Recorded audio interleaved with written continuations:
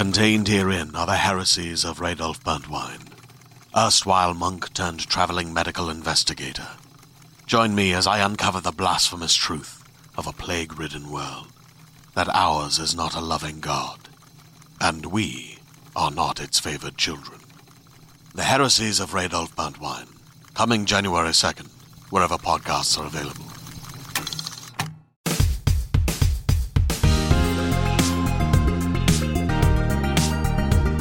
Woo! It's the IGN UK podcast. That's such a crap start. What an intro! Oh god, I meant to not be working today, and then I stupidly off to do the podcast. And it turns out I've picked a very busy day, and no one else can do it. So here I am. I landed from LA like 15 hours ago. So how are you feeling? Tired, jet lagged. But just full to the brim with exciting gaming news, you know what I mean? Oh, yeah. Oh, it was a big week of announcements, wasn't it? I haven't slept much. Let's just keep going. Let's just talk about games. How are your weeks? Let me know. How are your weeks, Emma and Jesse? I'm Simon, by the way. This is good, isn't it? Took us a little while to get an introduction. It's been absolutely fine. Not as busy as yours, but it's been nice watching all the announcements to have somewhat of a E3, not E3 week. Some shows better than others. Capcom. But yeah, overall pretty fun. Yeah, it's an exciting time. Yeah, it felt more like E3 than it has done for a few years. This one. Yeah, for sure. You know, not quite back to. I mean, we'll probably never quite sadly get back to what it was, but. Yeah, this week there was some good stuff and a lot of good games to talk about, I think, and some surprises, which we'll get to as well. We'll go briefly through some of those. Then we've got some games that people have actually played we can talk about, which is exciting, rather than just watch trailers of. And also maybe a little bit of film chat, because, Emma, you've been talking to the director of the latest Transformers film, so we can drop that in as well. Isn't it just infinitely exciting? And do you know what looks infinitely exciting as well? Starfield. Oh, it really does. Oh, God. Oh, God. Like, I am not only delirious through lack of sleep, but this game has made me delirious. Like, it's the game I've always dreamt of playing. And I'm not going to lie, the past year, I was getting slowly worried. It was still my most anticipated game. I couldn't wait to play it. Still can't wait to play it. Last time they showed it, it was like, I'm not quite sure this is what I thought it would be. Mm-hmm. Had they showed much gameplay before they did the presentation? Because I can't really remember the timeline.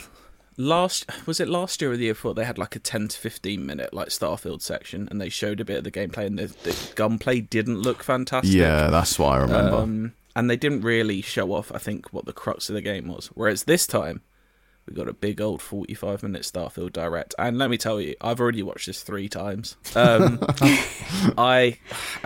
is the game I wanted it to be, and I'm so, it's not come out yet, and who's to say it's going to run smoothly when it comes out and all of that. But at the moment, it looks like it's exactly the game I dreamt it would be, and I just want to build my own ships.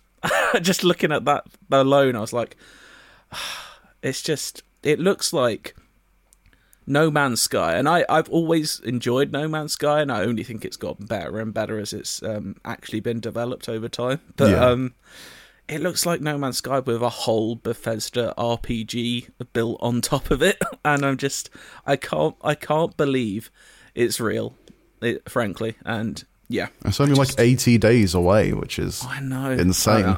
I'm scared. It's going to take over my life. But yeah, like, are you guys as excited as me? Can anyone be as excited about this than me? I don't know. I before that presentation started, I hadn't really been thinking about Starfield at all, because that last presentation you mentioned, when they showed a little bit of the gunplay, I was like, it just looks not as great as... Because Fallout 4's combat was the sort of like turning point for Bethesda, like first-person shooters, I guess. They sort of improved it over, what you could do in Fallout 3 and stuff like that. But I wasn't impressed then. And then watching this presentation, I was blown away, because like you, this has been a game. This is the type of game I've been waiting for near enough since I was a kid. Because when I was a kid, I had like a little trial disc for Star Wars Galaxies, and that was like, wow, an open world Star Wars adventure that I can play on my computer, and it's amazing, and I can like own my own spaceship and fly around different planets. And then That died, and then in 2012, Squadron 42 and Star Citizen was announced. That's still being developed and nowhere near close to completion. And then Starfield, all the advancements that have come from previous Bethesda games with current gen hardware, and it's just an epic cinematic space adventure. And it's open planet, open system, open universe, over 1,000 planets. It is exactly the kind of game I want, and the presentation cemented that, because there's so many little different things. Even like you said, being able to build your own spaceship, assigning crew to that spaceship, and getting your companions on board, like whether you want to have a little cargo hauler or like a big attack fighter and stuff. Like it seems like you can make those choices, and that's all I've ever wanted from a space game. Yeah, I love how it's kind of based much more in, although it's obviously a sci-fi game, based much more in our sort of, it's looking back at the space race and NASA and all of that as much as it is looking at like far-flung fantasy stuff. Like I like how all the ships and the uniforms and the cities look modern, but also look like kind of like lo-fi space. Yeah, that's why I'm just into that aesthetic so much. It looks more closer to like something I would expect the people in Alien would wear, or Aliens and stuff. It's like, it's still sci-fi, but a little bit bulky and a little bit realistic, not like, slim fitting Marvel CGI nano suits that have just like, it's not a fan of anymore. Suit. Yeah, because I want to be able to see all the wires and the breathing spaces and all that other stuff. I want to just see the bulk of space, and it seems like this game's going to provide that. Like, it looks like so excitingly new, but at the same time, like so kind of like comfortingly familiar to me as well. Like it feels like a Skyrim or a Fallout, the way everyone was speaking, and I'm just so glad it still like seems to have plenty of that humor that like Fallout and Skyrim do, like, and some of like the perks like that. Was it the adoring fan who will just follow you around the whole time? Even being able to have choosing one of the little perks or character quirks where you have a family, you can go back to your mum and dad and they're just super proud of you and just want to see how you're getting on. That's so sweet. Yeah. I want that one. I need that reinforcement in my life. For that. And I'm surprised. I'd like a jetpack. Parents and a jetpack. That's the all I really jetpack looks cool. They're like, what do they call, like a boost pack or something? When they were using that in the combat, it looked so fun to just like zoom around and like shoot. I'm just so surprised that they showed so much of it in one go. I don't think I was expecting like 45 minutes or however long it was, but I'm all in. It looks amazing. It looks incredible. Only, like you said, Jesse, like 3 months away now, roughly. Yeah, and it's just crazy because like you sort of you look at No Man's Sky and how it launched and the state it was in, and how it's just progressively turned into this wonderful experience with so many different like little expansions and updates and stuff, and then to have all of those additions, which is like, wow, those are cool things that they've added to No Man's Sky, and now like, I guess it's not really fair to compare what is probably a 15-person team on No Man's Sky, to the monolith, which is Bethesda. But to finally have I wouldn't say this is a dream game of mine, but like this is something I've been wanting to play since I was a kid. And it actually looks fun as well, which is the main thing. Because I think back at Bethesda games, like if you just being able to transition from first person to third person, and the way the weapons look like they handle, the animations associated with that, it looks good. And I feel like they must have learned a lot from id on Doom and stuff like that, bringing that over to I think they Starfield. have had conversations with them, about gunplay. It's obviously not going to be Doom's gunplay, but they've had words of them, I think, on like pacing and enemy encounters specifically. But like, we had a big interview with Todd Howard that Ryan McCaffrey did at, in LA, and Todd Howard said some like words that were just the most music to my ears you've ever heard. He was like, I can read a quote here. He said, I think the flow of Starfield probably has more of a feeling of Red Dead 2. It's more like living the Western fantasy in space. I'm just like, oh my God. That is perfect for you.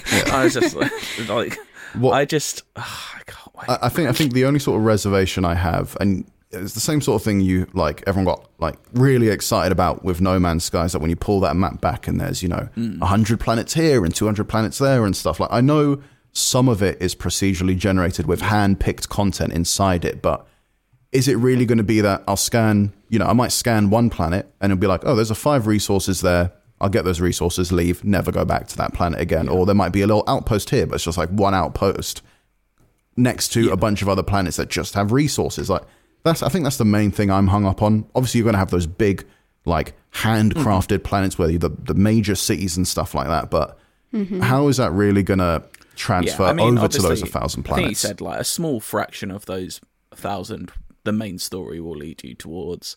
Then there'll be side quests on some. But yeah, some of them will just be like, there'll be some cool aliens. There might be, I don't know, some camps to take out or just some, like resources. You know, the main story is not going to take you everywhere. But I suppose Bethesda have always done expansions for their games as well. Like, they can just introduce new stuff. Like, I'm be struggling. Fair, like it can only let me down at this point because in my head I've built up so much. But I now have more confidence in it than ever. Like, I wanted to watch this 45 minutes at the start of it, and like I was praying, like, just don't let me be any less excited than I am. And I came away somehow like even more excited for this game. Yeah, I had zero expectations going in, and now I am excited for sure. But I'm just waiting to see what it's like. And also, when it comes to any Bethesda game, like you said, there's always going to be quite a few expansions. And if they have that modding capability that all the previous Bethesda games had, there's going to be someone who's like, I've created an entire planet worth of mods for you to just experience, and this is my creation. Like, I think that's quite understated how the potential for this game to grow, especially since, you can, set your home base among the stars and stuff like that. You can have like, I want to have a research station here. I want to have a mining station here. Like, it sounds too good to be true. I'm getting into the mindset of how I felt when I saw Star Citizen for the first time, but this seems like you've still never played it. I know, but this seems like this is really, really going to happen. And I've played Star Citizen, and it's cool for what it is, but it's not giving me what I want. And Starfield looks like it will. That's what I mean. Sorry, you've never played it in the way that you dreamt you would. Yeah, exactly. But Starfield is like, it's hitting all those notes for me, and I'm excited. Yep. Can't wait for that game. At this point, can only be let down, but God, am I going to enjoy the 80-day run up to this game. A slight surprise. I mean, we knew Ubisoft was working on a Star Wars game. No one knew what it was. I think the only details they'd ever given away was an open world Star Wars game. And so they announced Star Wars Outlaws. And let me tell you, another game that is seemingly heavily inspired by Red Dead Redemption, but Star Wars.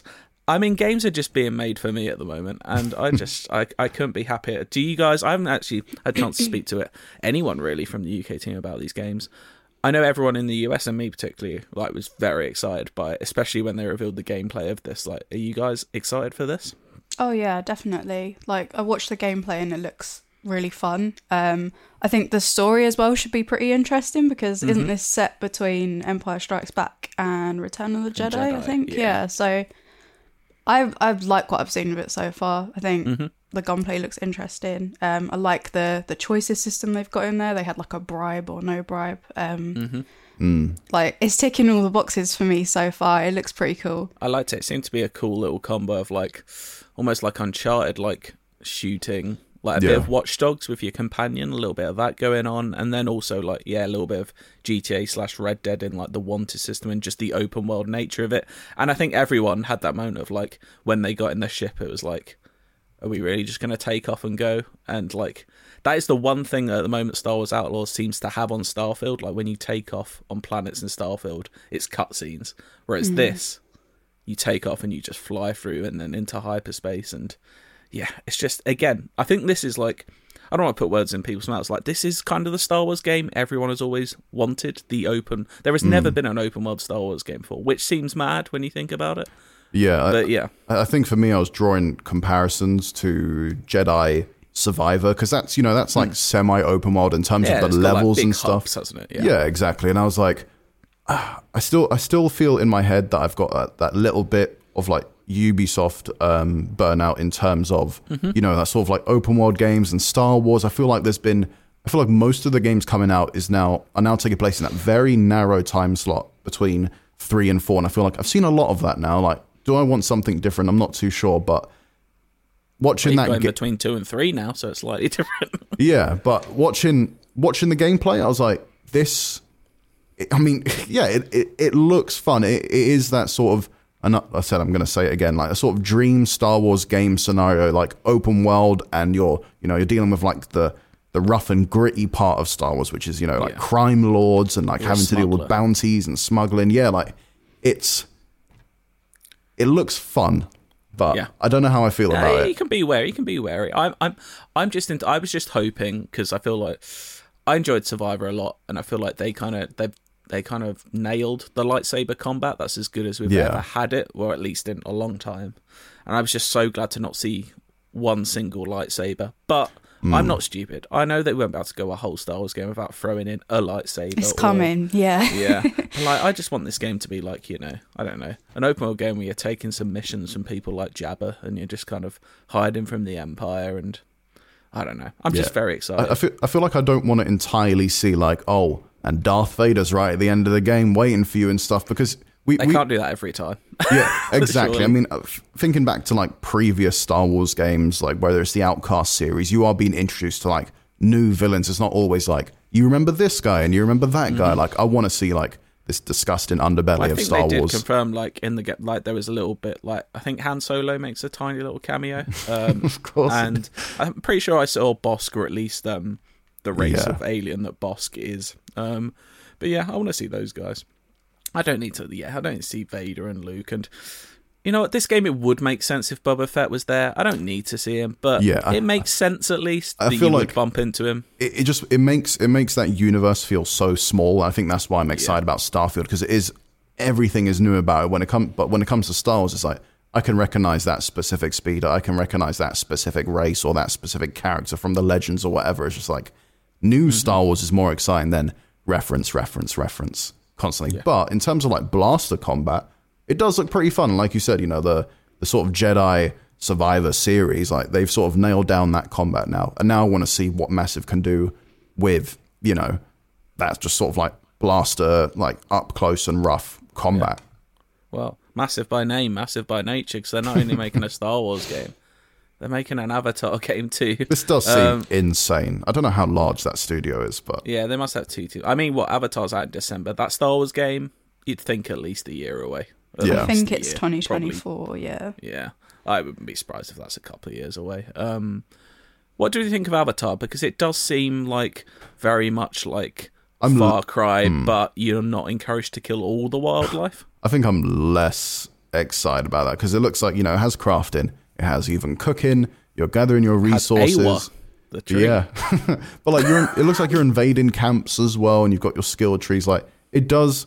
I know everyone's going to be making this comparison, but it looks really looks like Far Cry Avatar, and I don't know if the world of Avatar is a massive draw. Like, I do love that sort of sci-fi, foresty kind of. People must like it, because these films make $1 billion every time. Yeah, like, I know, it's so pretty. It is so pretty. Like, that's what it has going for it. It's not like, grimy fucking sci-fi. Yeah. It's like beautiful nature sci-fi. But I don't know how well that's going to hold up in terms of how much do I really care about the Na'vi and their story. I don't know.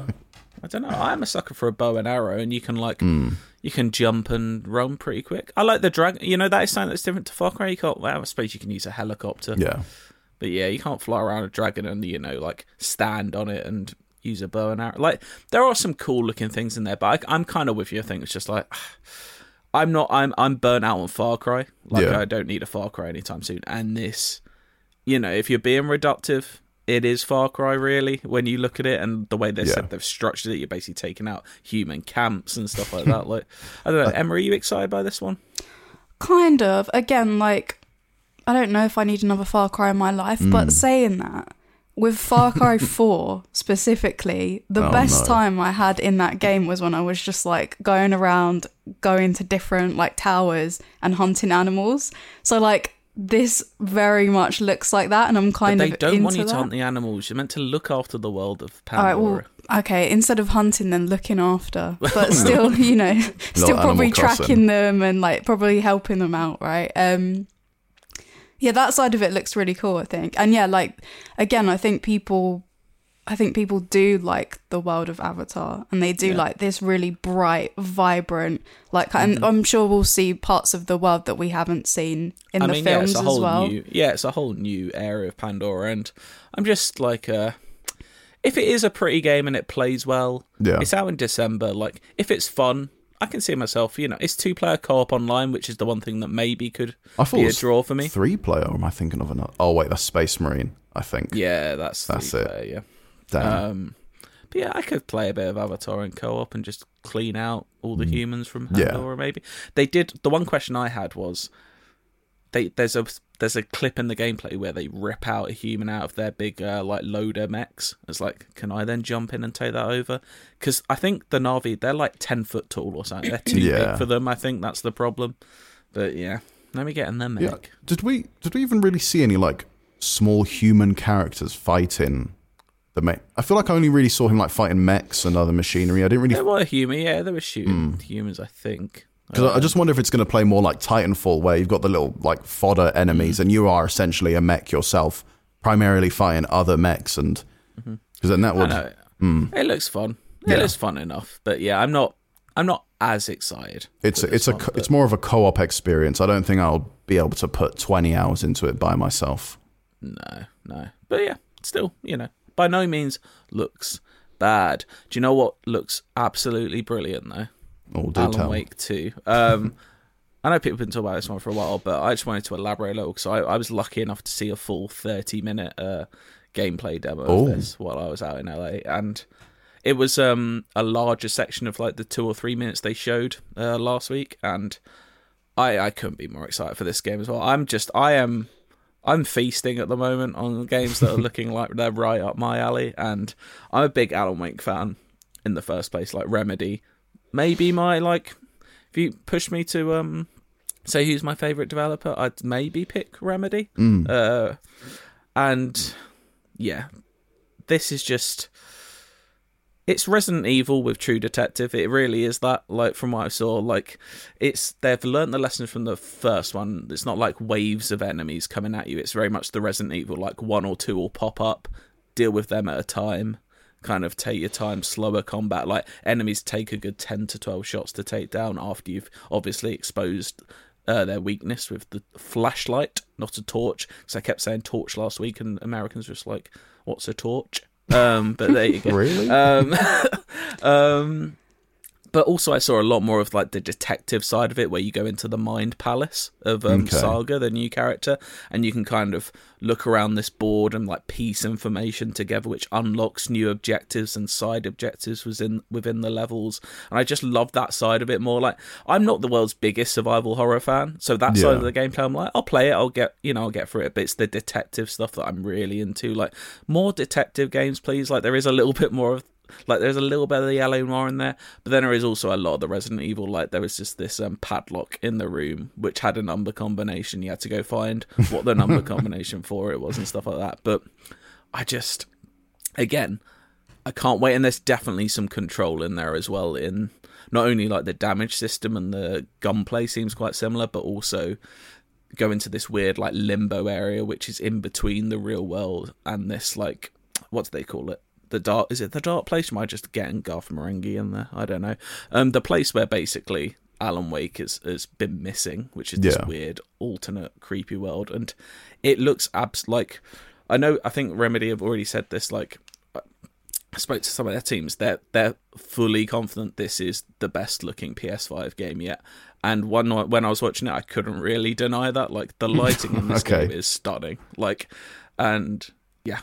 Be very excited for Alan Wake 2. Like, September, October, it's absolutely mad at the moment. Yeah, I think I was quite excited before I had watched that gameplay reveal, but I think it's because what's the character's name? Saga, yeah. Yeah, you just sort of see her walking through a building, and then she gets ambushed by a single enemy, and I think that just all of those sort of moments, like, out of context when I'm watching it, just didn't seem like I want to know more what's going on. Obviously, you saw an extended piece. Like, how important are those detective sections? Like, what are you actually getting up to? Because the whole point is you play as Saga as an FBI agent who's come to Bright Falls to investigate these cultist killings that have happened, which is the very, like, in the deer imagery especially, is very True Detective. And like, you're there basically, and you stumble across these pages. So I saw, this was from the second mission of the game, the gameplay they showed us. Okay.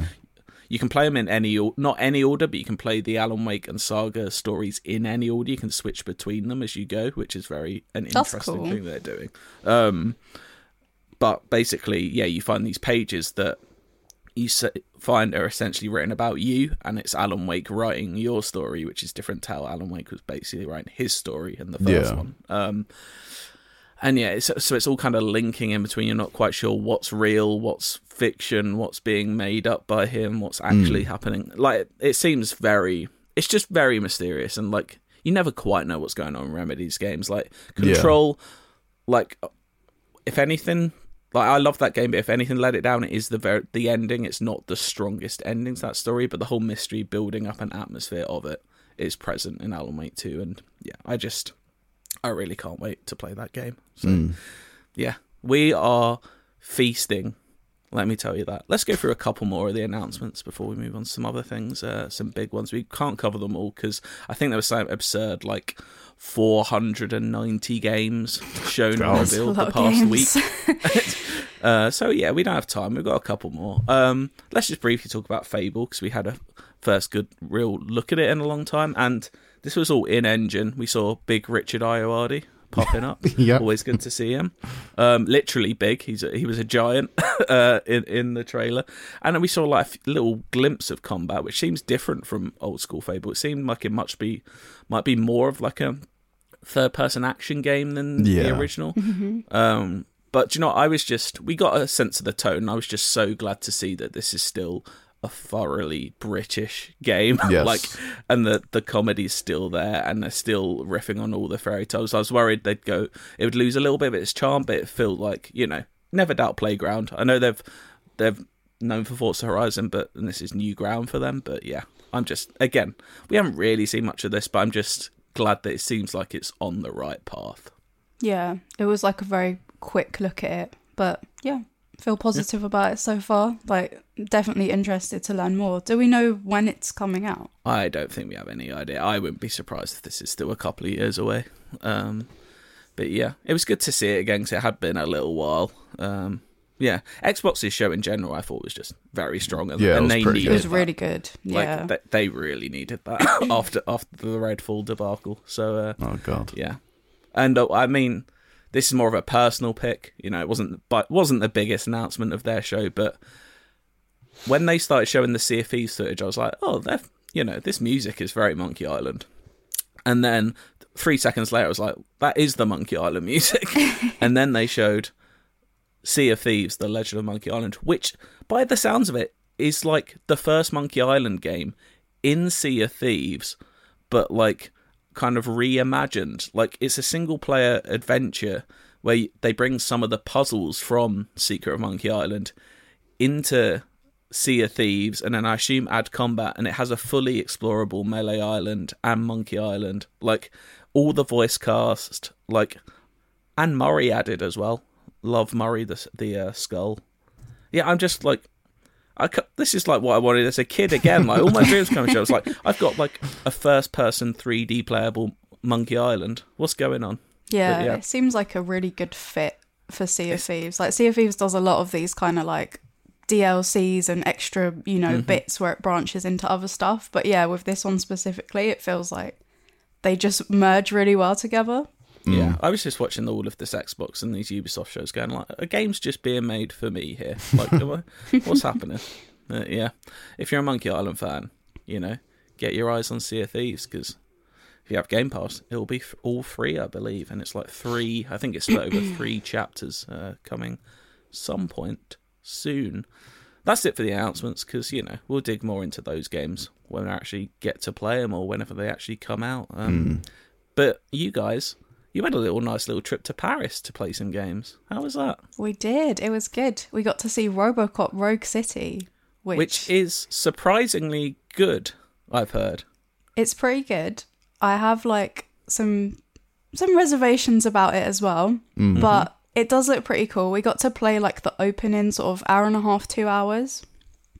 So it's a first-person shooter with like some RPG elements, and it's set between the second and third RoboCop movie. So you've already got RoboCop's established. He is the RoboCop. Second and the third. That's an interesting choice. Yeah, it is an interesting choice. But yeah, so you're playing as RoboCop, and the opening is so full of like references from the films. So I like watched the films recently, right? I just watched 1 and 2. Which seem perfect now coming into this game. It's set right after 2. And yeah, it's even got characters, like it's got like your police like partner, Agent Aunt Lewis. It's got a bunch of other characters from the movies, and it's like it really has nailed like the humor and the feel of RoboCop. Nice. Like, you know, it opens literally with one of those like satirical news segments. And then you're straight in where you're trying to like track down this gang who are tied to the drug from RoboCop 2, Nuke. Immediately you're right into it. It feels very RoboCop. One thing that's, I guess people might be expecting, but it also does feel kind of strange, is that, so it is an FPS, but you're playing as a really, really slow character. Like RoboCop is really slow. Like he's unstoppable. You definitely feel that way in this intro. He's like super tanky. He can literally go into a room and just clear it. It was actually really weird because in most FPSs you're agile, you're ducking behind cover. You don't have to do that in this game at all. And it feels so strange when you first start playing. You can literally walk into a room of enemies, have them shooting at you from all angles, and you're just tanky enough and you've got enough health that you can just stroll right up to someone, just punch them in the head, grab like a CRT monitor, throw that at someone. Like, that takes some getting used to. Did it feel like a challenge? Was that fun? Like, it's so immediately you're like, yeah, I feel really good. I'm really powerful. No one can stop me. And then once you've had a few of those interactions, it's kind of like, okay, so where is the challenge exactly? Like, that's the thing I'm sort of kind of unsure about. Like, I played on normal difficulty. Maybe it's like much harder if you pick, you know, one of the harder difficulties. But from what I saw, there was no enemy that you came up against that really gave you any trouble.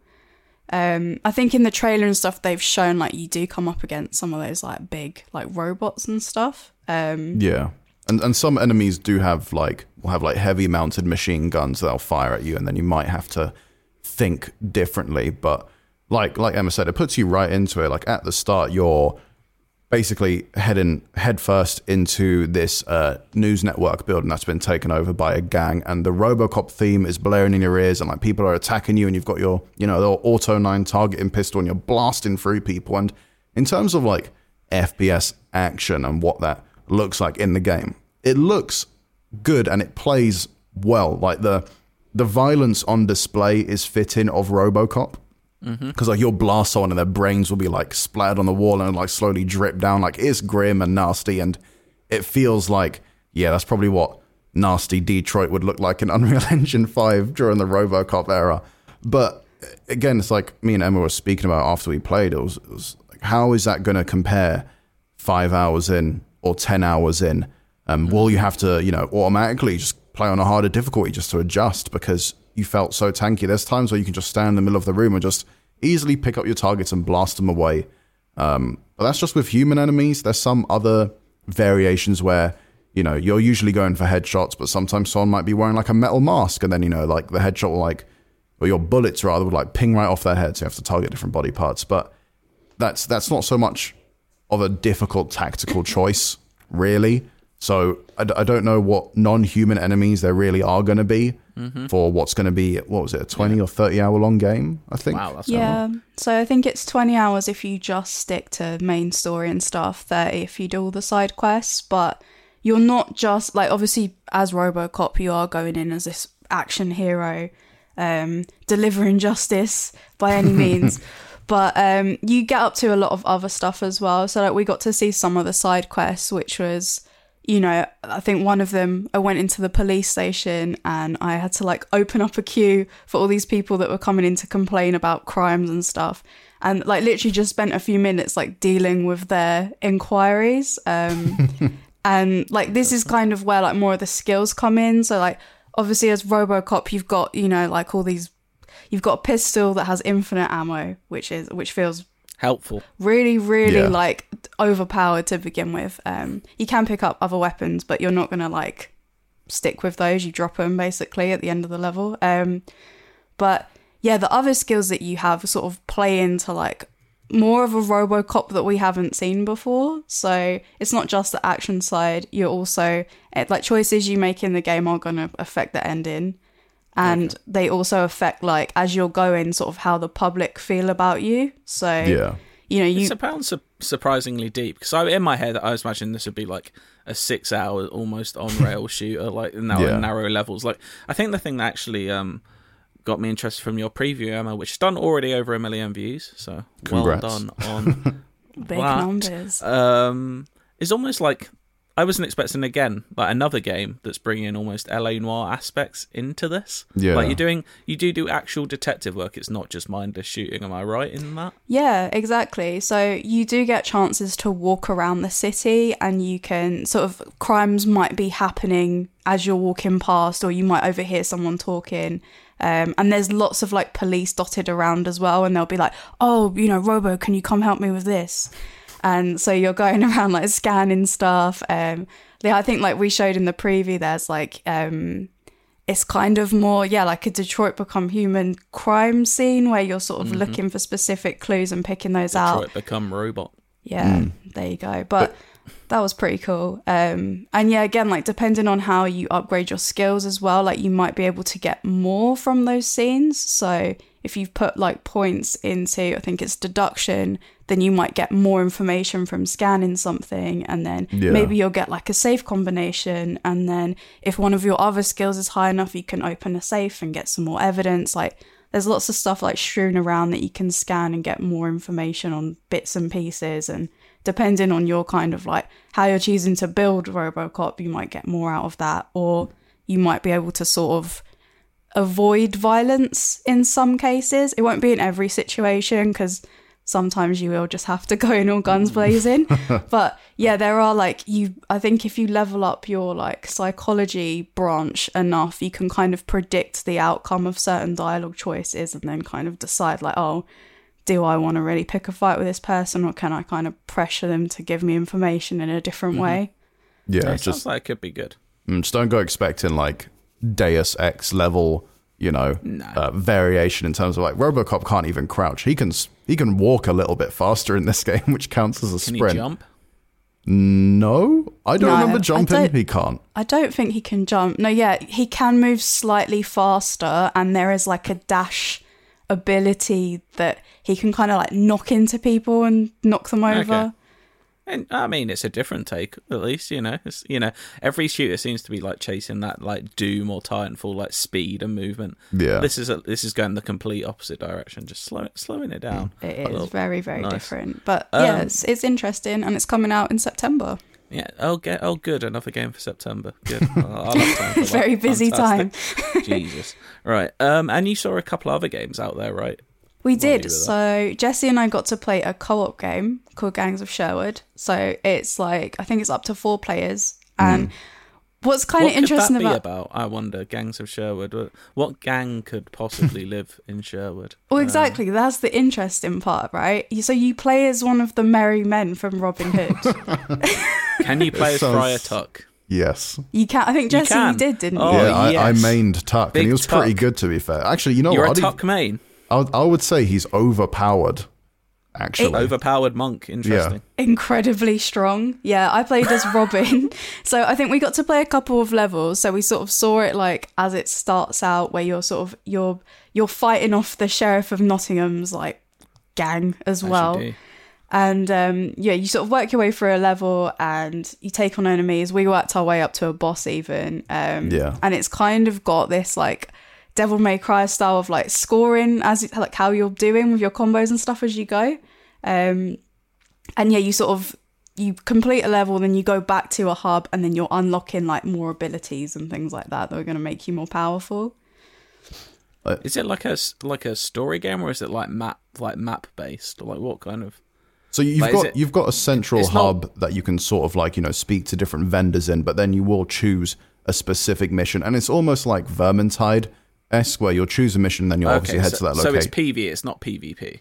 No, not that. Okay. I mean, there might end up being a PvP mode, but it is just like you and 3 other mates are doing specific missions on specific maps, and usually there's a boss by the end of it. But I guess the main sort of like interesting thing about this is that it's not, you know, a entirely I don't know, fantasy-esque looking game. It's more, how do you describe it, like steampunky and stuff, like yeah, it's like hood punk. Yeah, it's like Robin Hood, but futuristic Robin Hood. Yeah, like the Sheriff of Nottingham has like a massive artillery cannon that you need to take down, but then there's also, you know, like magic involved as well, and there's like automatons and all these other things. It's not just like you're fucking up a bunch of like old British blokes. Quite odd. I mean, can you just give me a quick rundown of Friar Tuck's loadout? What's he packing? From what I remember, he's got like a massive Morning Star kind of mace thing, but he's got a really, really just right-click combo where you sort of like smash the mace into the ground and it sort of like exudes this circle of light.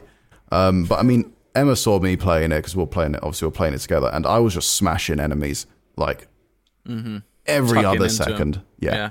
Tuck is very, very overpowered, but obviously you're going to play into sort of different strengths where obviously Robin is, you know, he's ranged, he's got a bow and stuff. Tuck is like the sort of tanky guy, and then the two other guys whose names I can't... Little John and probably Marion, right? Is she playable? Yes, I think she's got sort of like this sword whip ability. Have you not got your Robin Hood lore locked down? No, honestly, I don't. Unless it's the old Disney film where he's a fox. I love that. Yeah. What's Little John doing? I think we didn't actually get to... We only got to play as two characters. He's sort of like this posho twat with, I think... That's what I remember. He's sort of like a disgraced like royal officer or something like that. It was mad. But yeah, they each have their own like distinct fighting styles, and they all have a bunch of, I guess, unique character abilities where there's different branches within the skill tree that like, oh, I know that I'm coming up against this boss. I've already faced him. I'm having a bit of difficulty. Maybe I want to switch out Friar Tuck's like close-up range special for something a bit more, or rather close-up attack for a bit more of like a ranged solution. I never thought and stuff. I'd hear anyone say. Yeah, I know, describing Tuck's loadout. What's going on? But it was fun. It was fun. Like obviously, that wasn't said with the most confidence. No, it's something where it's like you can tell it needs a bit more polish, and obviously we're playing something that isn't going to be out in another 4 or 5 months. I think it's coming out in October. Yeah, but I feel like once they just nail a few of those like tiny little bugs, because there were a few. Obviously, you know, we're playing an early alpha build or whatnot. I think if you just had 3 mates and, you know, you wanted a main Tuck, then you can have some fun. Yeah. I am intrigued by the Tuck action.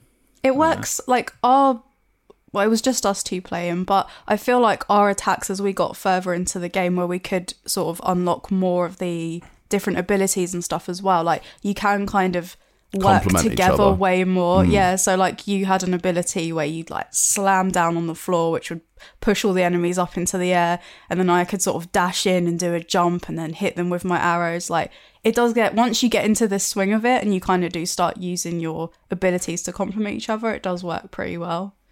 Well, see, like I'm not gonna be honest, I probably have never played this game, but I'm just glad that Tuck's getting a bit of a, you know, the spotlight.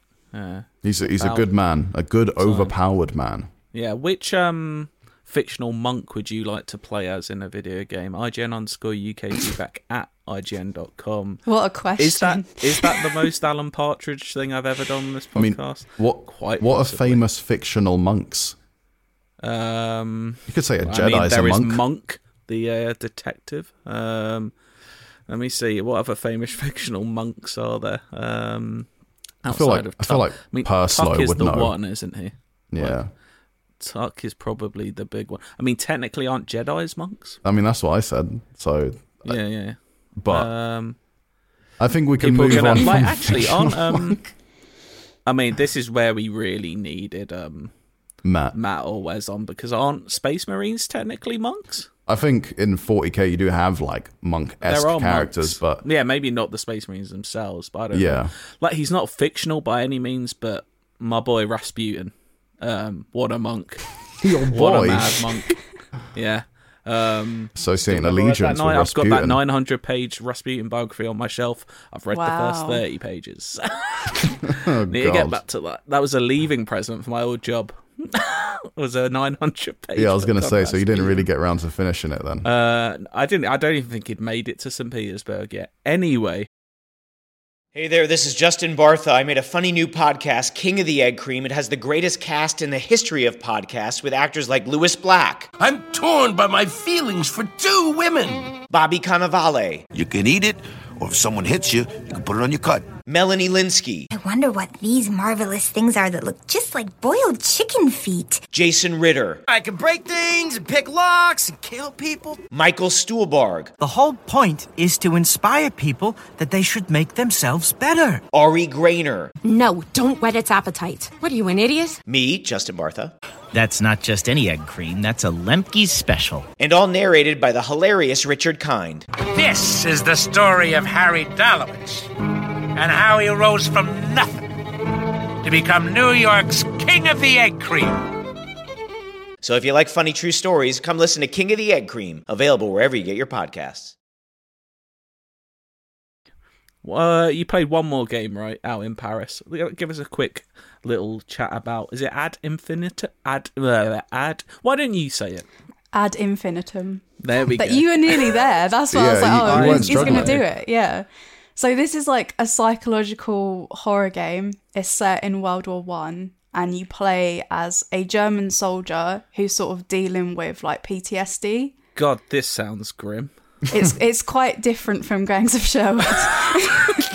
No tuck. Yeah, there's no tuck in this one. Like, I think when we were, just before we started playing, the developers were like, the whole point of this is like, we're just throwing you into the game. It's very like surreal, and the whole point is that you don't really know what's going on from the beginning. You're you start straight off in like the trenches. You're running to or from something, and you're just supposed to feel like very scared and disoriented the whole time. Perfect preview conditions, though. Yeah. But like, I think the whole point is that you as a character, you're like, you've forgotten who you are, or you're not sure what's happened to you, and then you're sort of trying to work out like what has happened to me, what's going on. So you go from the trenches, suddenly you just find yourself in this like creepy old house, and you're walking around, and there's like some puzzles to solve. There's a lot of like pages and stuff that you find just strewn around the house, which I think you're supposed to slowly start to piece like your own story together of like, okay, something's definitely happened with my family. There's been some kind of drama. I'm also suffering from the effects of war. It's not a good time. It was very scary. Because like it's that whole thing as well of like, you're in this creaky old house, and like every sort of corner you go around, it's like, oh, did I see something out the corner of my eye? You end up collecting stuff to like a seance as well. So I was constantly worried like, is something going to jump out at me, like scary pop up. But it's a slow game. It's very slow to begin with. I think we got just far enough to sort of see they've got these weird sort of creatures in it that you're really supposed to be scared of. Everything's like very blurry when you see them, so you don't get like a full picture of what they actually look like. But at one point I walked out into this like churchyard, and there were these like weird little like golem looking creatures like sort of hunched over. Like, it sounds quite a bizarre game. Yeah, and I'm not gonna lie, it goes to fun. some places. I think the main thing is that it's crossing the boundary of like trying to, as the player, you're trying to decipher what is reality and what isn't. And as the game progresses, like, you go from, like Emma said, the World War One trench to this like royal, elegant, old German mansion. And as she was progressing through the level, things start to get more and more twisted. And I can imagine it'll get more dreamlike as the game goes on. That's why I remember them telling us as well. But from what Emma played, at least, it was quite a slow burn at the start, because it's more psychological horror, not survival horror like Amnesia: The Bunker, which weirdly is also a World War One horror game that just came out recently. I mean, World War One itself was a horror, so I don't know if we need to add layers of. There's extra horror in this. Yeah, it's jam packed full. But yeah, most of it was in the house, kind of searching for stuff. More like, I think they were kind of trying to go for that like Resident Evil sort of thing. Of like, oh, you've been in this room, you've seen something, you've had a look around the house. Oh, now you've got to go back to that room and solve some puzzles. I mean, it doesn't sound like it's one for me, if I'm honest. But you know, maybe chuck Friar Tuck in there, and we'll get talking. But yeah, interesting. Emma, you've just been too busy. You've been so busy. It's been a busy few weeks, you know. It has. You've also gone and had the pleasure, of watching the new Transformers film, Transformers, Rise of the Beast, and you got to speak to the director, Stephen Cable Jr. But first, what did you think of the film? Did it come out last week or this week? I think. Yep, it was last week now, I think. What is time anymore? Like, that's you don't have to tell me that I don't know what day it is. Is that the question they answer in Transformers? How deep do they go? Well, it gets pretty deep. Like, this is the first time that we're seeing the Maximals, which are like thank God, the beast robots. Such a silly sentence to say. But I've never been a Transformer. Like, I like the first Michael Bay film, but I never was into them as a kid, so I don't have like any like the backstory of like these different, like, you know, where they are all from and that stuff. So I don't know what the Maximals are. So please do tell me, Emma, who are the Maximals? I will. So yeah, I'm kind of similar to you. Like, the Maximals were first introduced in like the 90s in the Beast Wars like series, which I was too small to watch. But physically too small. Yeah, you just couldn't stand up to see it. No, I couldn't. The TV was just too far and too big. But yeah, so the Maximals are like the beast robots. So you've got like Optimus Primal, he's like a gorilla. There's like a cheetah and a rhino, and there's Air Razor, who's like a bird, eagle type robot. Yeah. I mean, I've just seen one of the most bizarre. I mean, she just won an Academy Award that Michelle Yeoh is Air Razor. Yeah. Oh yeah. So Michelle Yeoh's Air Razor, Optimus Primal's Ron Perlman as well. Pete Davidson as Mirage. So I'll get to that, but Mirage was really good, basically. Like, I really like Pete Davidson's character. Cool. But yeah, so this is set like after Bumblebee. Okay. So it's in the 90s, and it's kind of like focused on this like former soldier. He's come back to like his family. They're kind of struggling to make ends meet, and he accidentally bumps into Mirage, and finds himself like wrapped into this whole adventure with another human who's like he has like no dealings with. They come together. I'll try not to spoil it too much, but basically they're looking for this key that all of the Transformers in the movie want to get their hands on for different reasons. So you've got like the Autobots, who we've already kind of know. So you've got like Optimus Prime, Bumblebee, and then you meet Mirage, who's new. And then you've got the Maximals, who are all like the beast ones. And then you've got all the bad Terracons. And they're all trying to get hold of this thing. But yeah, so there's also like kind of two big bad characters. You've got this like big planet-eating robot called Unicron. Planet-eating robot. Yeah, literally just goes around devouring planets, like gobbling them all up. Okay. And then you've got Unicron's like henchman called Scourge, who's voiced by Peter Dinklage. Okay, cool. So yeah, it's pretty fun. Overall, I'd say like I enjoyed the movie more than the other Transformers movies I've seen. I'm not a massive Transformers fan anyway. I did enjoy this more. I think it's got elements of like there's a big focus on like family, looking after your family. It's got like kind of like an Indiana Jonesy bit, because like the key that they find is sort of like more like an archaeological like discovery. Like there's got some really like cool things in there. And yeah, it's the first time that we're seeing these beast robots, and they come together with the Autobots, and that is really fun. Like, sorry, go on, Jesse. I was going to say, is this all part, like, is the Michael Bay film still connected to any of these, or are they just separate now? Like, These are essentially prequels. These are prequels, yeah. So This is set before all of that stuff. But yeah, like I said, so it follows on from Bumblebee, and Pete Davidson's character, is the one that stands out to me, I think, because you know, it's quite a serious situation that they're in. Like, it sounds like it. You know, there's this big planet-eating robot, and that's like a massive threat. And Pete Davidson is just Pete Davidson as as an Autobot, and Nice. so he's I quite really like that. fun, and he bounces off all the other characters really well. If there's like a serious situation, he brings like light to it always. But yeah, like it's a fun movie. I Not think a must see.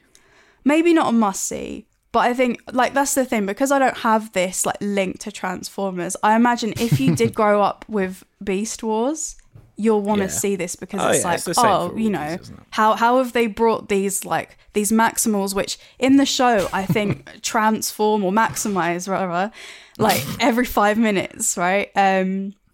This is like a sort of a different look at them, and it's sort of, I feel like I wanted to see a little bit more of them, maybe. More as they of the are. Transformers. There's less Maximals. Like more of the Maximals specifically. Okay, you wanted maximum Maximals and you got minimum Maximals? Yeah, it was kind of like medium Maximal. What do you think Friar Tuck would transform into? Like an animal we're talking about. I mean, was he a bear in the Disney one? I think so. Yeah. I think he was a bear. Yeah. Big bear. Yeah, that makes sense. That seems like that would work. Yeah. But yeah, like if you're interested in Transformers and you enjoy Bumblebee, I think you might enjoy this too. And yeah, if you have a link to Transformers, you'll probably pick up on way more references than I did. Mm-hmm. Oh, well, there we go. If I've been making a mistake, is Friar Tuck a priest or a monk? Oh, you'd be a priest, right? You didn't really have or what's the difference between a priest and a monk? We're not getting into this. We haven't got time. We've already talked about this deep long conversation. enough. Yeah. I mean, we could just be mistaken. I don't know. Old balding man / bear Friar Tuck.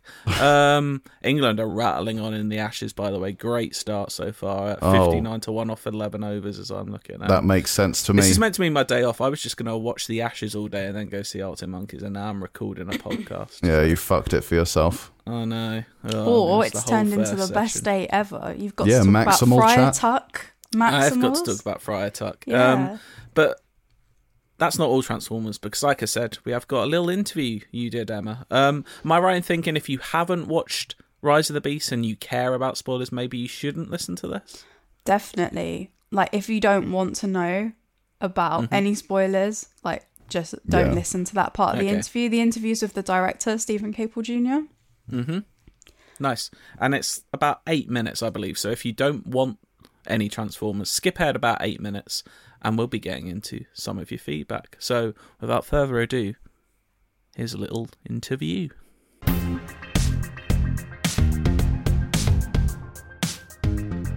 What is like your personal attachment to Beast Wars?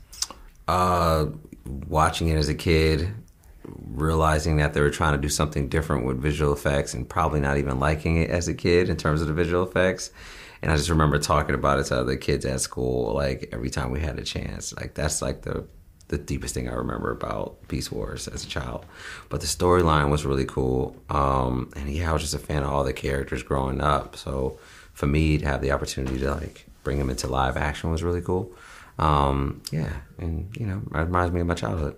That's lovely. Were there like any specific like episodes or like a storyline that like you really resonated with you and like sort of made you want to make this? There's a few. I don't want to spoil it for anybody. There's a few characters that die in the series, and I remember as a child being like, "Wow, you don't really kill off too many like characters, and especially in cartoons, if you will." Yeah. So like that stood out to me, and I won't say the names because I think everyone should watch all the Beast Wars episodes. And yeah, that stood out to me. And yeah, just the mythology, I remember big time, like in terms of them coming to Earth and Earth wasn't formed yet. I thought that was pretty cool, you know, for prehistoric times. I don't think I've seen that when I was a child. Sweet. And like, why did you think now was the right time to bring like this storyline in?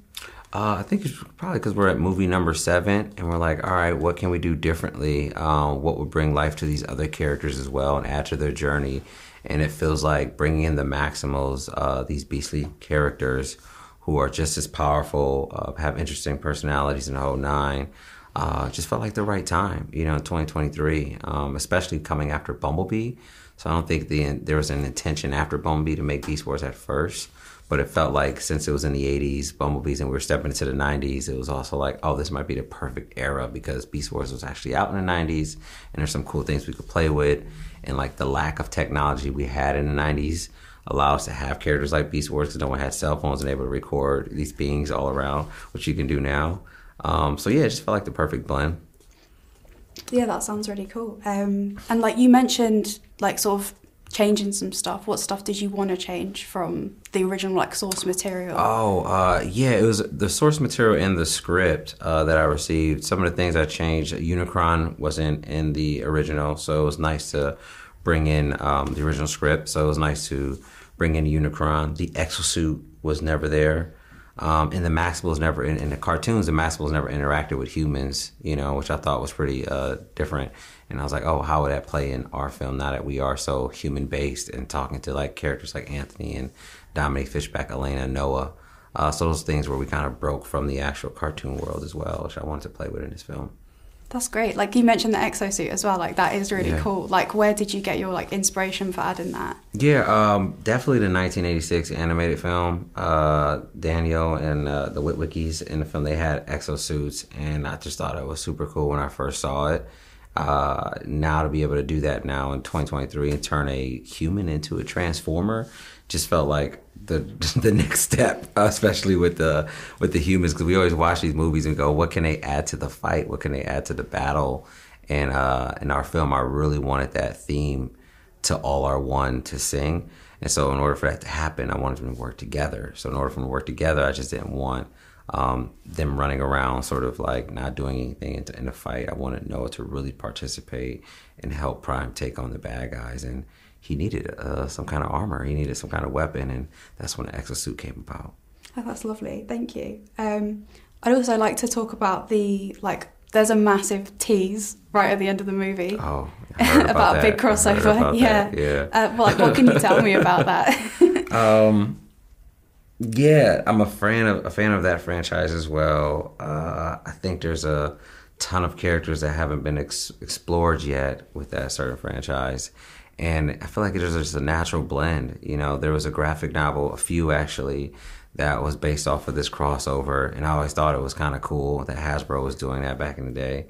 And so, yeah, and they, just, I can't tell you too much, but I'm excited about where it can go. I feel like it created more of a endless possibilities, if you will, with the direction we can go with the franchise and places we can go with the franchise that we haven't been before. So that's awesome. Yeah, I'm interested. I don't know if you can answer this. I'm going to ask it anyway. Is this like sort of the point in the timeline where G.I. Joe as an organisation is sort of getting together, getting established? Forming together? Oh, I can't even tell you the answer to that. I can't even do it. But I will say, I feel like, yes, it's one of the earlier stages of the Joes for me. So I don't think it needs to align with any of the movies later as well.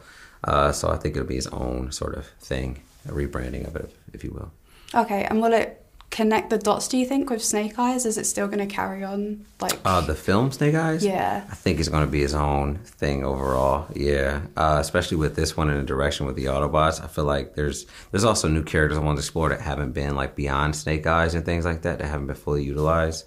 There's this cartoon that I love, in series that I love called The Renegades, which I thought was really cool, the G.I. Joe Renegades. A little bit grittier than the classic G.I. Joes, but had some of the characters that you love as well.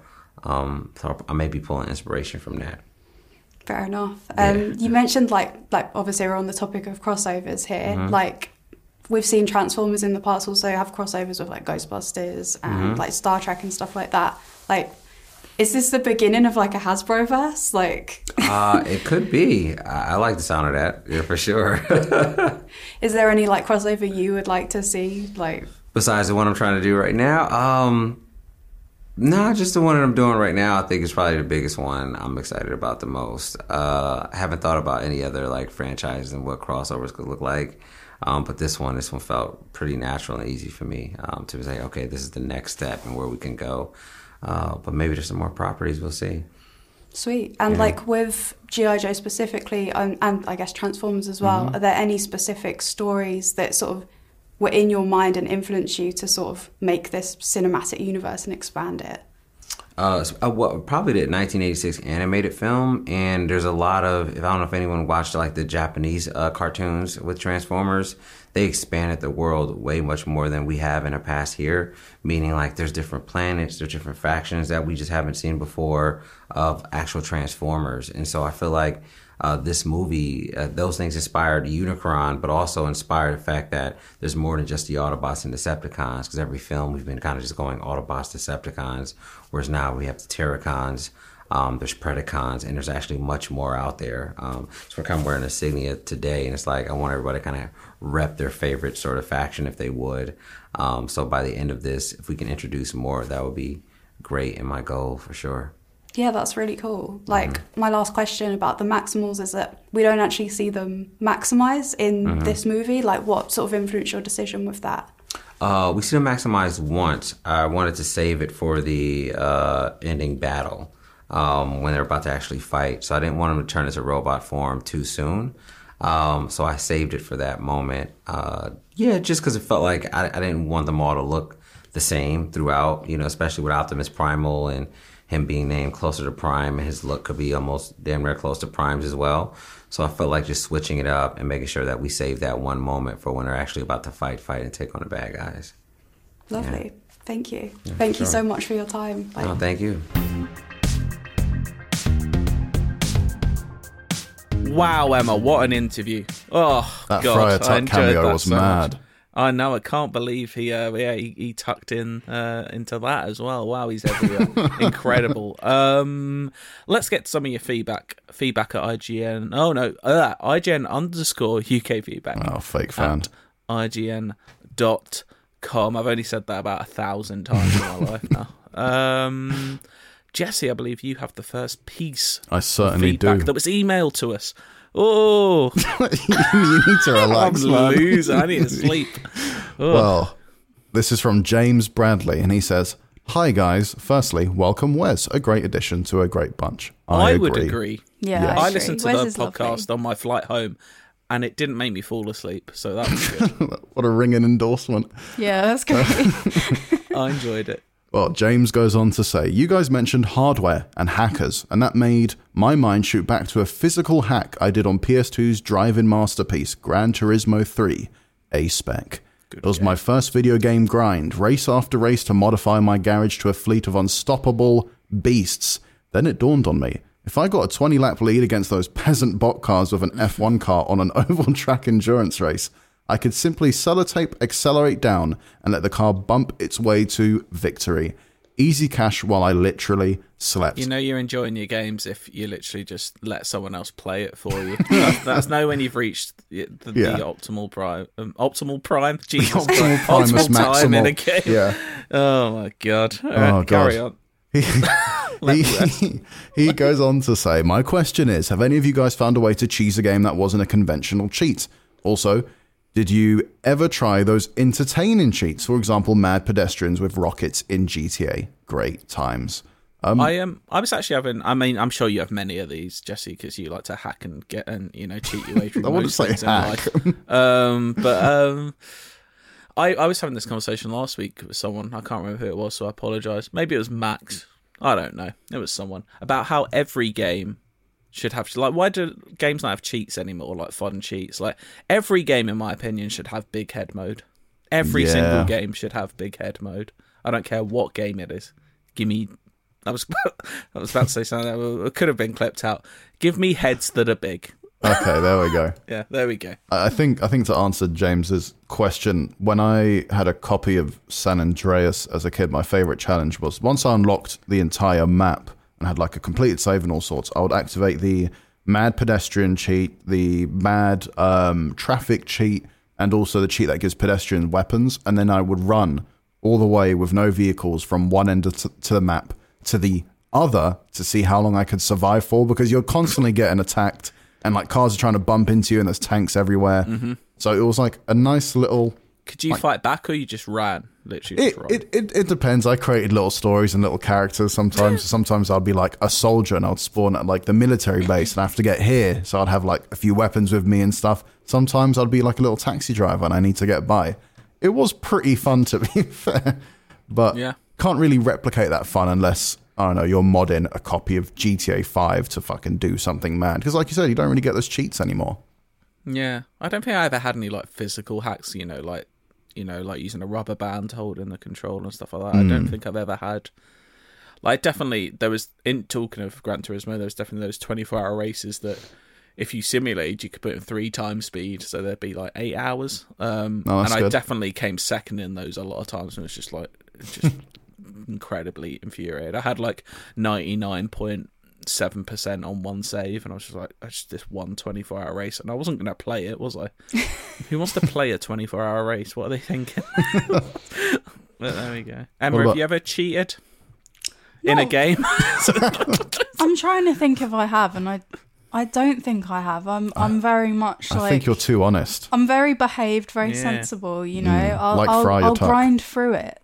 I'll stick there. I mean, I don't think I'd do a 24-hour race. That would be too much. It's I think definitely.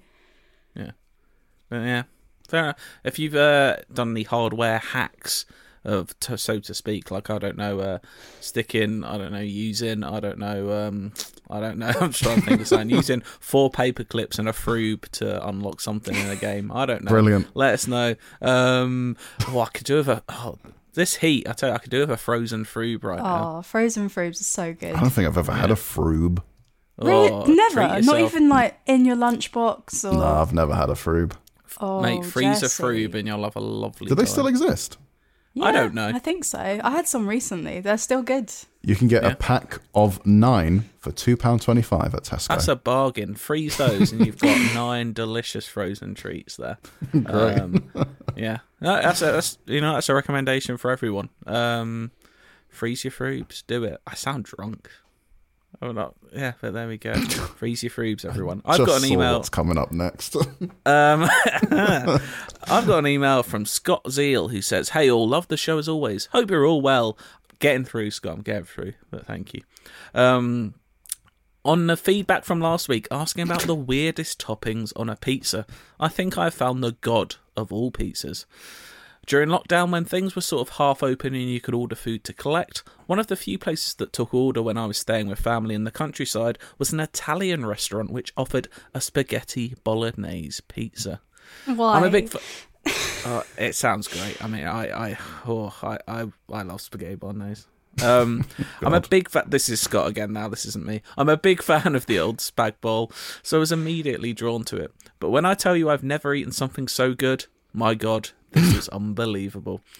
I don't think this bit needed explaining, Scott, but thank you for doing it. They essentially cooked a spaghetti bolognese, whacked it on top of an uncooked pizza, then cooked them together for a little longer. I was having them weekly until I then moved back to London as things began to open up. It's been many years now since I last tasted heaven, and despite numerous times of trying to recreate it at home, I've never been able. It's never been the same, and I feel like there will always be this pizza-shaped hole in my heart. I mean, what do we think about? There's a little bit more to this email, but what do we think about the spaghetti bolognese pizza? Have you ever made a spaghetti bolognese sandwich? I've done that. Yes, many times. To be fair, that slaps. Or a lasagna sandwich. Why did you do this? I think because if you know how to make a really good rich bolognese, I was going to say ragu. Spell for some reason. I don't know why that came to mind, but a really nice bolognese, and it goes very well in a sandwich as well. So, but not the pasta, just the sauce and the Sometimes meat. the pasta's involved as well. No, it depends if you want to finish the the pasta off. Like, I ask you this question: what meal is not made better by putting it in between 2 bits of bread? I mean, it's the carbs on carbs, right? That's but you'd have the some problem. garlic bread with the pizza, with the pasta, wouldn't you? I guess, but you have that. I don't think I've ever had garlic bread and pasta. Yeah, right? but why don't you get 2 bits of garlic bread and put the bolognese in between it? I mean, that sounds awesome. I don't do that, yeah, but you can scoop it up, though, at the end. That sounds delicious. I'm just hungry now. Yeah, garlic bread is maybe my favourite food. I love garlic bread. Really? Of all the food in the world? Just good garlic bread. My local Iceland closed down like not too long ago. So my like you can find better garlic bread than that though. Yeah, but it was the closest garlic bread, and it was easy garlic bread. Yeah. So the closest garlic bread is always the best garlic bread. There we go. IGN_feedback at IGN.com. As long as you've best or worst pizza toppings. What's the weird? Oh, I was just going to say, what's the weirdest thing you made? A sandwich. We literally did a whole special on that too. Yeah. Literally running out of ideas on the spot. Let's just bring it back again. More pizza stories are welcome though, because there is an end to Scott's email here that says bonus pizza. When I was in Croatia many years ago, I asked for a margarita pizza with a hot dog topping, assuming they'd know what I meant. Sadly, they didn't. Photo attached. So I'm going to explain this quite sad image. Can this be the thumbnail? To the I think that could be arranged actually. Yeah. Why attract people if it was Starfield when we could have this? I think a lot of people maybe when they imagine a hot dog pizza, maybe you'd slice the hot dog up into like small slices and then just like put those across dash them across the pizza like you would like a pepperoni or something. No, this pizza is literally it's a round pizza, but then just one hot dog placed through the diameter of the circle. It's not even in the middle. Yeah, I was going to say it's not centered at all. So you'd probably have this on 3 or 4 of the slices. Let's say you cut it into 8, you'd have it on maybe 4 of them. It looks like a nice hot dog, nice sausage though. It looks like the pizza itself looks like it could be actually, a nice pizza. The more that I look at it now, the left side of the sausage looks like a fingernail to me now. It looks like a long finger. I don't know. It kind of does, yeah. Yeah, you can see the fingernail like on the left. It looks less appealing to me now, to be fair. The only way you'll find a picture of this pizza is if you search for the podcast on IGN.com, because that's literally the only place this image will go. This is exclusive content. Yeah, who knows? Give us those page clicks for the sausage pizza. It's like we don't want people to listen to this podcast. Like 15 to 20,000 people do weekly, but that is an insane number. Yeah, when you think about we're putting pictures of a hot dog pizza on the thumbnail as opposed to maybe saying our Starfield thoughts, which people might be interested in. I feel like everyone will just sort of like be like, oh, Starfield, maybe I'm not in the mood. But if they see dodgy finger sausage pizza, they'll be like, I want to have a look at that. Yep. Brilliant. Emma, last piece of feedback. Let's get this done. This feedback's from CJ in Nebraska. CJ says, hello all. Hope everyone is well, especially the newest member of the podcast, Canon Wesley. The presumably joking conversation about Wes losing his job if he doesn't like the Prestige made me wonder, have you ever made a snap judgment of someone who you just met based on a movie they either liked or didn't like? Obviously, sorry, go on. I mean, yeah, all the time, but I don't. Yes. You're judging. I don't actually say it. I give them a chance. But do you do the eyebrow lift? Like, oh. Well, no, maybe he'll make in a my comment. Head. He'll make a comment. Yeah. I'll let him know. Anyway, carry on. Sorry. Obviously, everyone can like or dislike whatever, and it's very reductive to judge someone based on movie taste, but have you done it? And CJ says, I remember being in college and someone I just met said, I get how someone could not understand the movie Garden State, but not how someone could not like it, which immediately made me assume I did not see the world the same way as this person. In this case, I was correct. Has anything similar ever happened to you? As always, thank you for all the many hours of joy you'll provide and respect the sea. Thank you, CJ. There is like some, like you said, everything's subjective. Like, you know, The Godfather is it's perhaps probably my favourite film. I can get if someone goes, I don't know, I don't like it. I don't quite understand it, but I know some people might think maybe it's a bit slow. It's not. It's perfect. I can't remember if like Joe Scrabbs dislikes the Lord of the Rings trilogy films. Oh, he does. Yeah, I think he finds them very, very boring. Yeah. I think I remember saying like, fucking Fellowship of the Ring was one of my favourite films, and Joe's like face turning in disgust, and I was like, oh man, but you know what, I still like Joe, so it's all good. There are some like films to me that it's just like you never hear someone say they don't like, so it's really weird when you hear it. So like, if you ever met someone who doesn't like Jurassic Park, if they say they don't like it, it's very weird. Yeah, I've never heard that personally. Yeah, that's a good point. If someone went, I think Jurassic Park's boring, you would probably... If it was any of the films after the first one, I'd be like, fair enough. Oh, yeah, but I'm told, like, Jurassic Park... I have met people that don't think Jaws is very good. again. I have no memories of it, and I feel like I've watched it once, like as a kid. I probably need to rewatch it. There's a shark in it. Wow. Another one for me is like Raiders of the Lost Ark. If you're not finding any joy in Raiders of the Lost Ark, then I don't know, frankly, what you want in life. That's interesting you bring that up, actually. We were talking to Dale this week about Indiana Jones.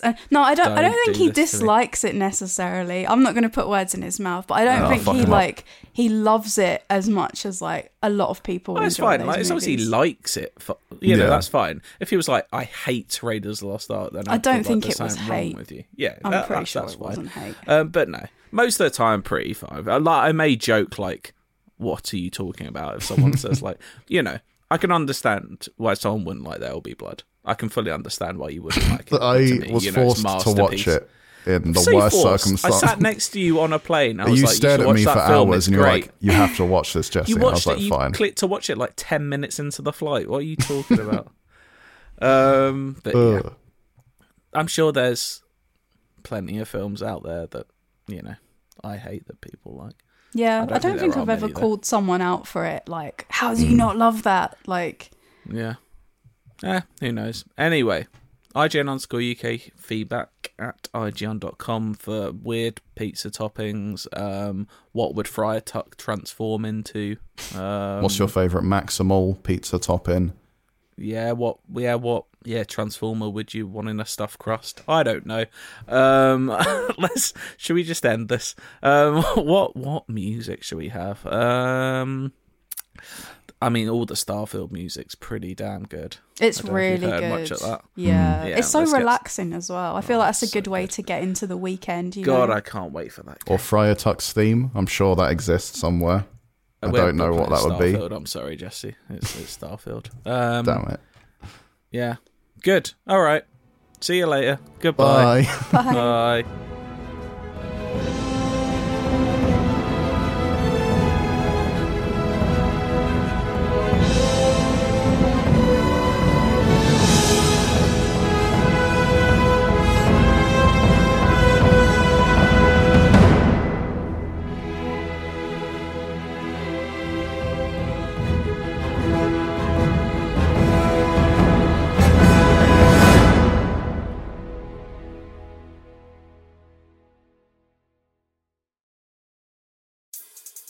Once upon a time, there was a girl who dreamed of flying through the stars, who dared to resist injustice, who lived to a beat and a rhythm that was all her own. Her name was Chloe, Frida, Oprah, Celia Cruz, Josephine, Greta, Ruth, Elise. One day, she wondered, could today be the beginning of something new? This was her one opportunity to do something big. So that's exactly what she did. Along the way, she discovered that she wasn't alone. Her body felt strong, her mind sharp. She was prepared to work as hard as it took. Her words were making a real change, and she felt powerful. I'm Gail King. I'm Andra Day. I'm Diane Guerrero. I'm Lindsay Vaughn. I'm Jamila Jamal. I'm Anita Hill. I'm Brenda Chapman. I'm Alana Glazer. And this is Goodnight Stories for Rebel Girls. Listen wherever you get your podcasts or find out more at rebelgirls.com/audio.